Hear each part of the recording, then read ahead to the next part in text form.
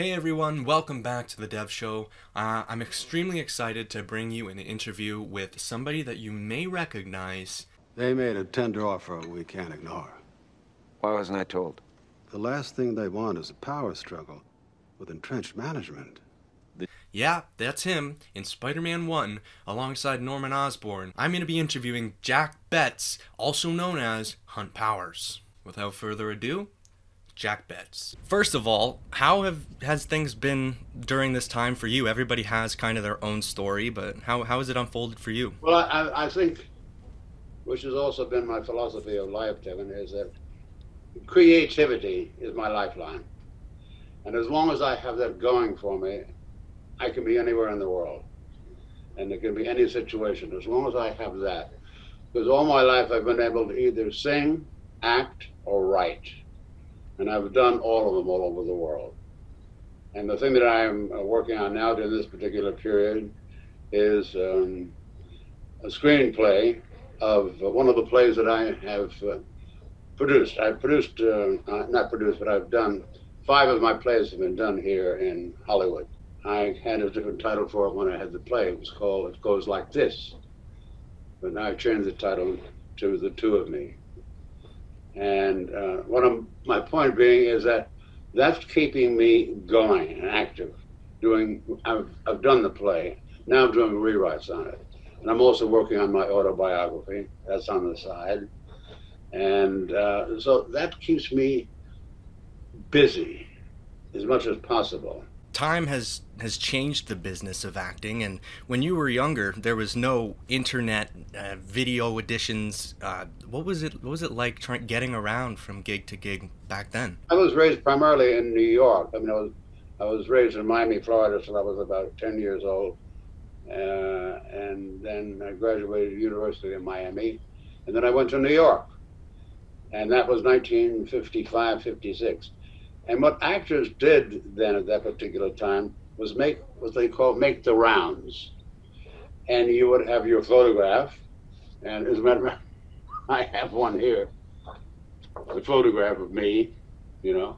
I bring this photograph with my resume all typed on the back. And you would go to every stage manager, every casting director, every agent, and go there every day and say, you know, I'm signing in, could I possibly see the agent? And they would usually always say, no, I'm sorry, the terror pit. See, we can't see anybody. See.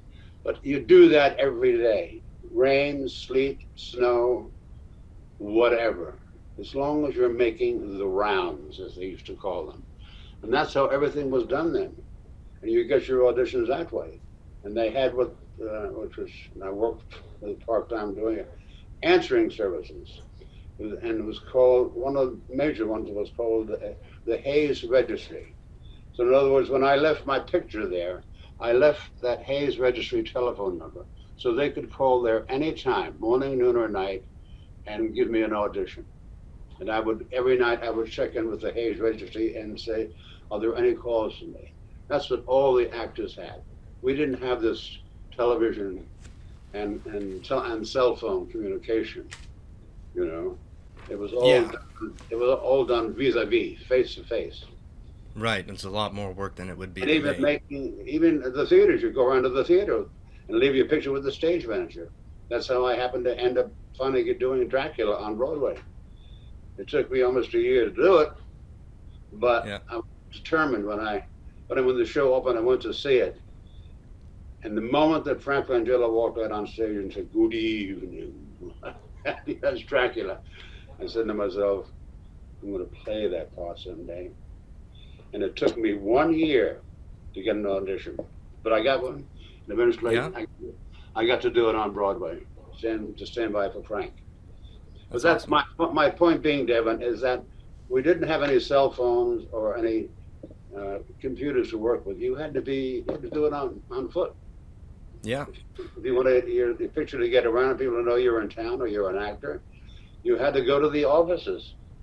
You know, it was difficult. It was difficult, but that was a way of life. Absolutely, for sure. You are very widely known for spaghetti westerns, as I have researched, and I've watched a few. And so for those watching, because my demographic is a little bit younger, would you be able to kind of talk on the differences between a spaghetti Western and just a regular Western? Yes, as a matter of fact, that turned out to be through my agent here, Paul Kroner. The director came in town and he told my agent, he said, I've been in New York for 3 weeks looking for somebody to star in 3 of my Western films. And my agent, by that time, had shown him some of my television work and everything. And I met this Franco Giraldi, who was the director. And we got along wonderfully. He liked my work, and he said, can you be in Cinecittà in 3 weeks? And he said, do you ride the horse? And I said, oh, yes. I'd never been on a horse in my life. Oh, really? No. He said, and do you shoot the gun? I said, yes. As a matter of fact, Franco, last week, I won a first prize in the sharpshooting contest. I've never had a gun in the hand in my life, ever. He said, oh, Benny, I like your work. I like your television. Can you be in Cinecittà in 3 weeks? And I said, you bet I can. And that was that. Shook hands.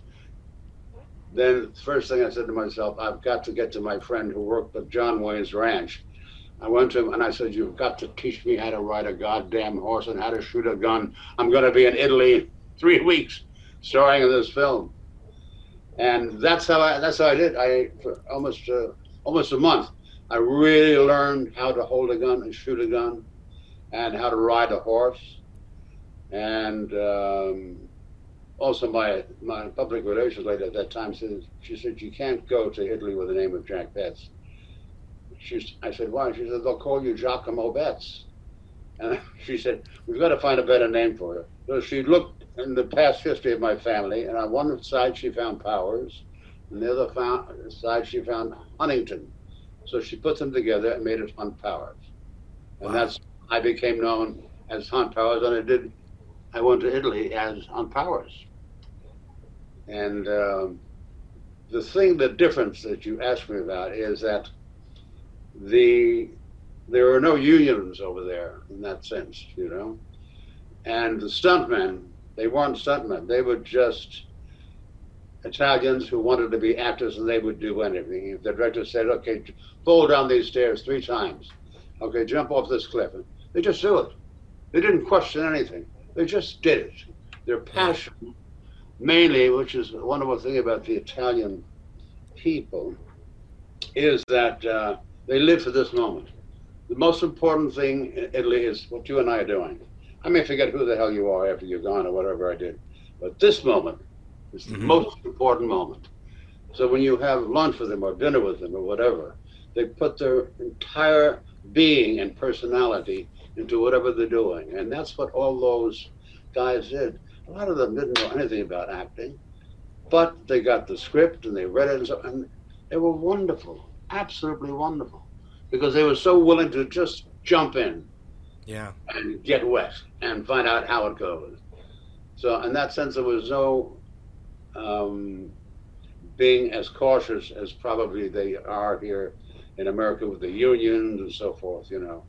But over there, it didn't make any difference, except there was a couple of times when the director, Franco Giraldi, said to me, he said, Hunt, he said, no, I want you to walk, to ride the horse along the edge of this cliff here. And I said, Franco, I have to tell you something. In America, we have something called stunt people. And I said, the stuntmen do that kind of work. And I got to tell you, I can't do that. That I won't do. Because I said, if I fall off, you've lost the star of your film. And that's it, you know. And no, he was very, very nice about it. So anything that was really dangerous in that sense, you know, I just didn't do. Although, I mean, I did some pretty damn risky stuff, I must say. I really did. Yeah. One particular scene that I did, I loved the fight scene. I was crazy about the fight scene. And I knew nothing about it. Nothing about fighting or anything like that. But I got to Italy and I just did it. The guy would walk in the door and I'd take him and I'd punch him in the mouth and I'd punch this one. And, you know, fight like crazy. Absolutely fight like crazy. And one time, at one particular scene, we were shooting at like, you know, 2 o'clock in the morning, and I said, Frank, I'm a little bit tired. Can we maybe put this fight scene? He said, we have to finish this tonight, Hunt. So I said, okay. So it took place in a bakery. I opened the door, pulled this guy into the bakery, and punched the hell out of him. I mean, we have a hell of a fight going. And I end up and I put his face into a vat of dough, a huge vat of dough. And when we did all that, and I put his face in the dough, and as I lifted up, and there was blood coming out of his face. Oh, wow. So I said, "Oh my God!" I said, "We got to get to a hospital." We got to a hospital immediately, and showed them that I had broken his nose. Oh. And I'm standing in the hospital with the doctor, and the doctor said, "You know, your wrist is rather swollen." I said, "No, I'm fine. What about him? What about him?" He said, "Well, it's not broken. It's really a sprain." But he said, let me look at that hand." Turned out that I had broken one of my fingers. Oh, wow. And they had to put me in a cast, you know. And the next day, we were shooting this in Almeria, Spain. The next day, the Spanish paper came out and said, "American actor knocks out the champion kickboxer of Spain." Oh. This guy was the champion kickboxer of Spain. And he was just doing this, working as acting, just, because he wanted to do it. And he was a friend of the director. So the director said, "Oh, yeah, I got a fight scene.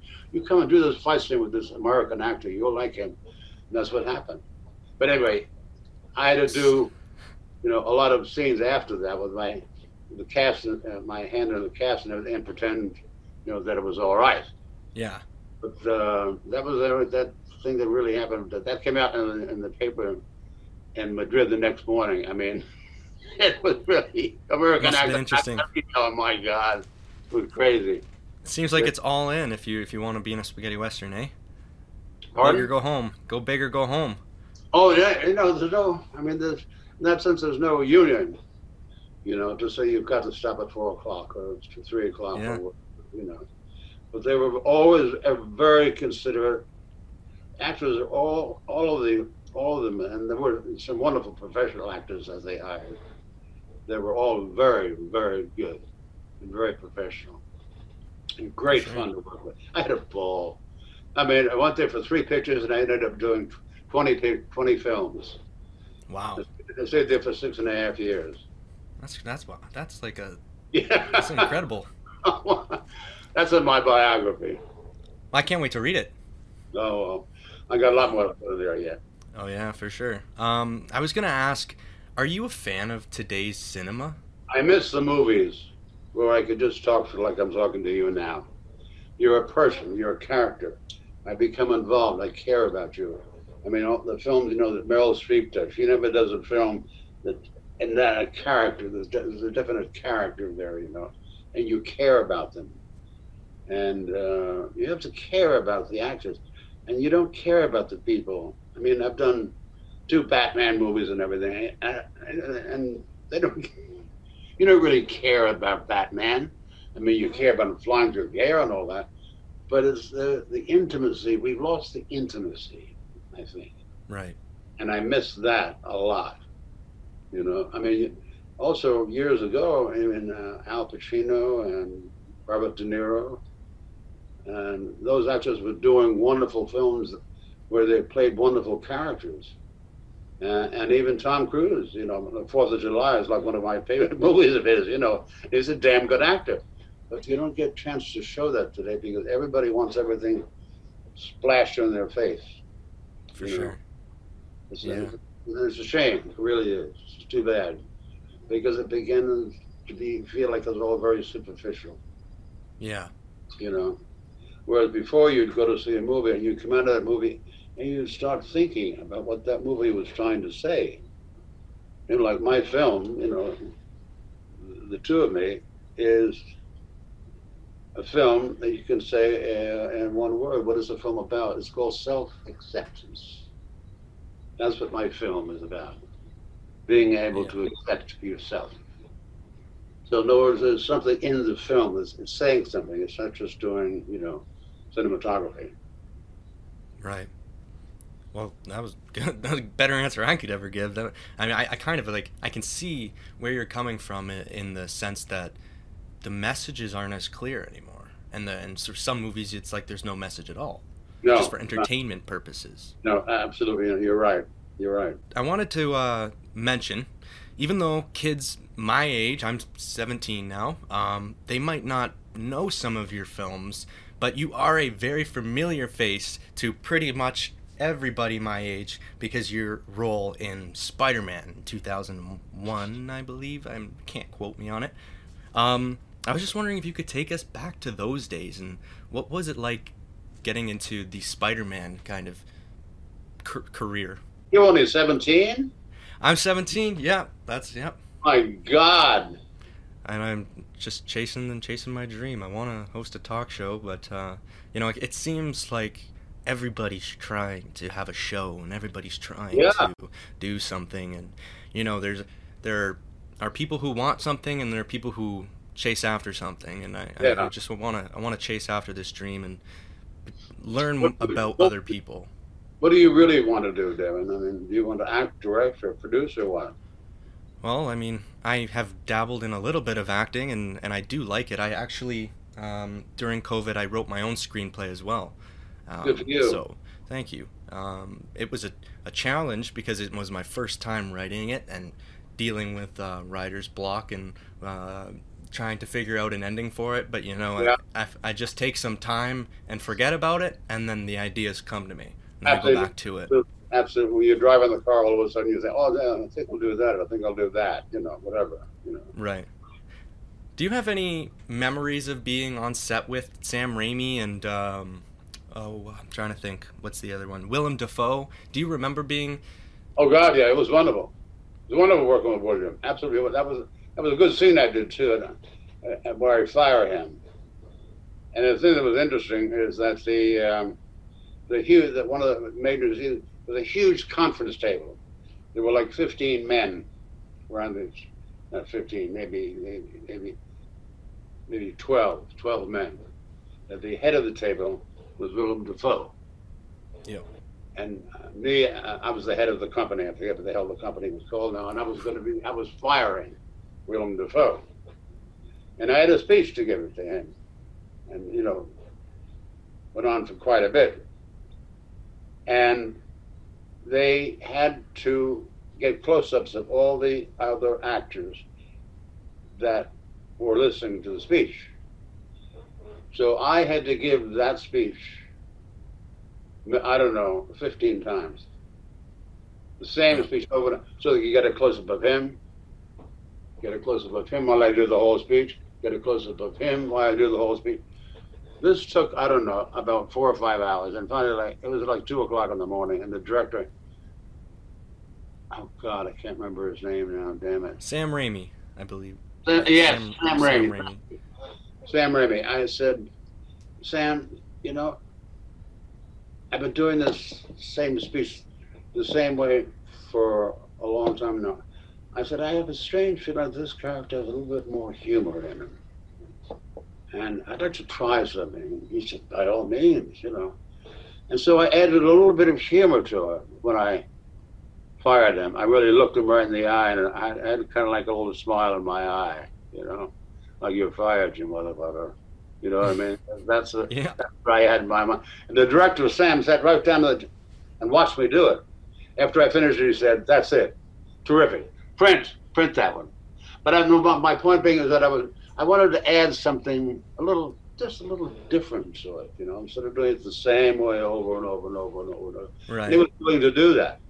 He really was, Wonderful man to work with. It's just as Joel Schumacher was when I worked with him. And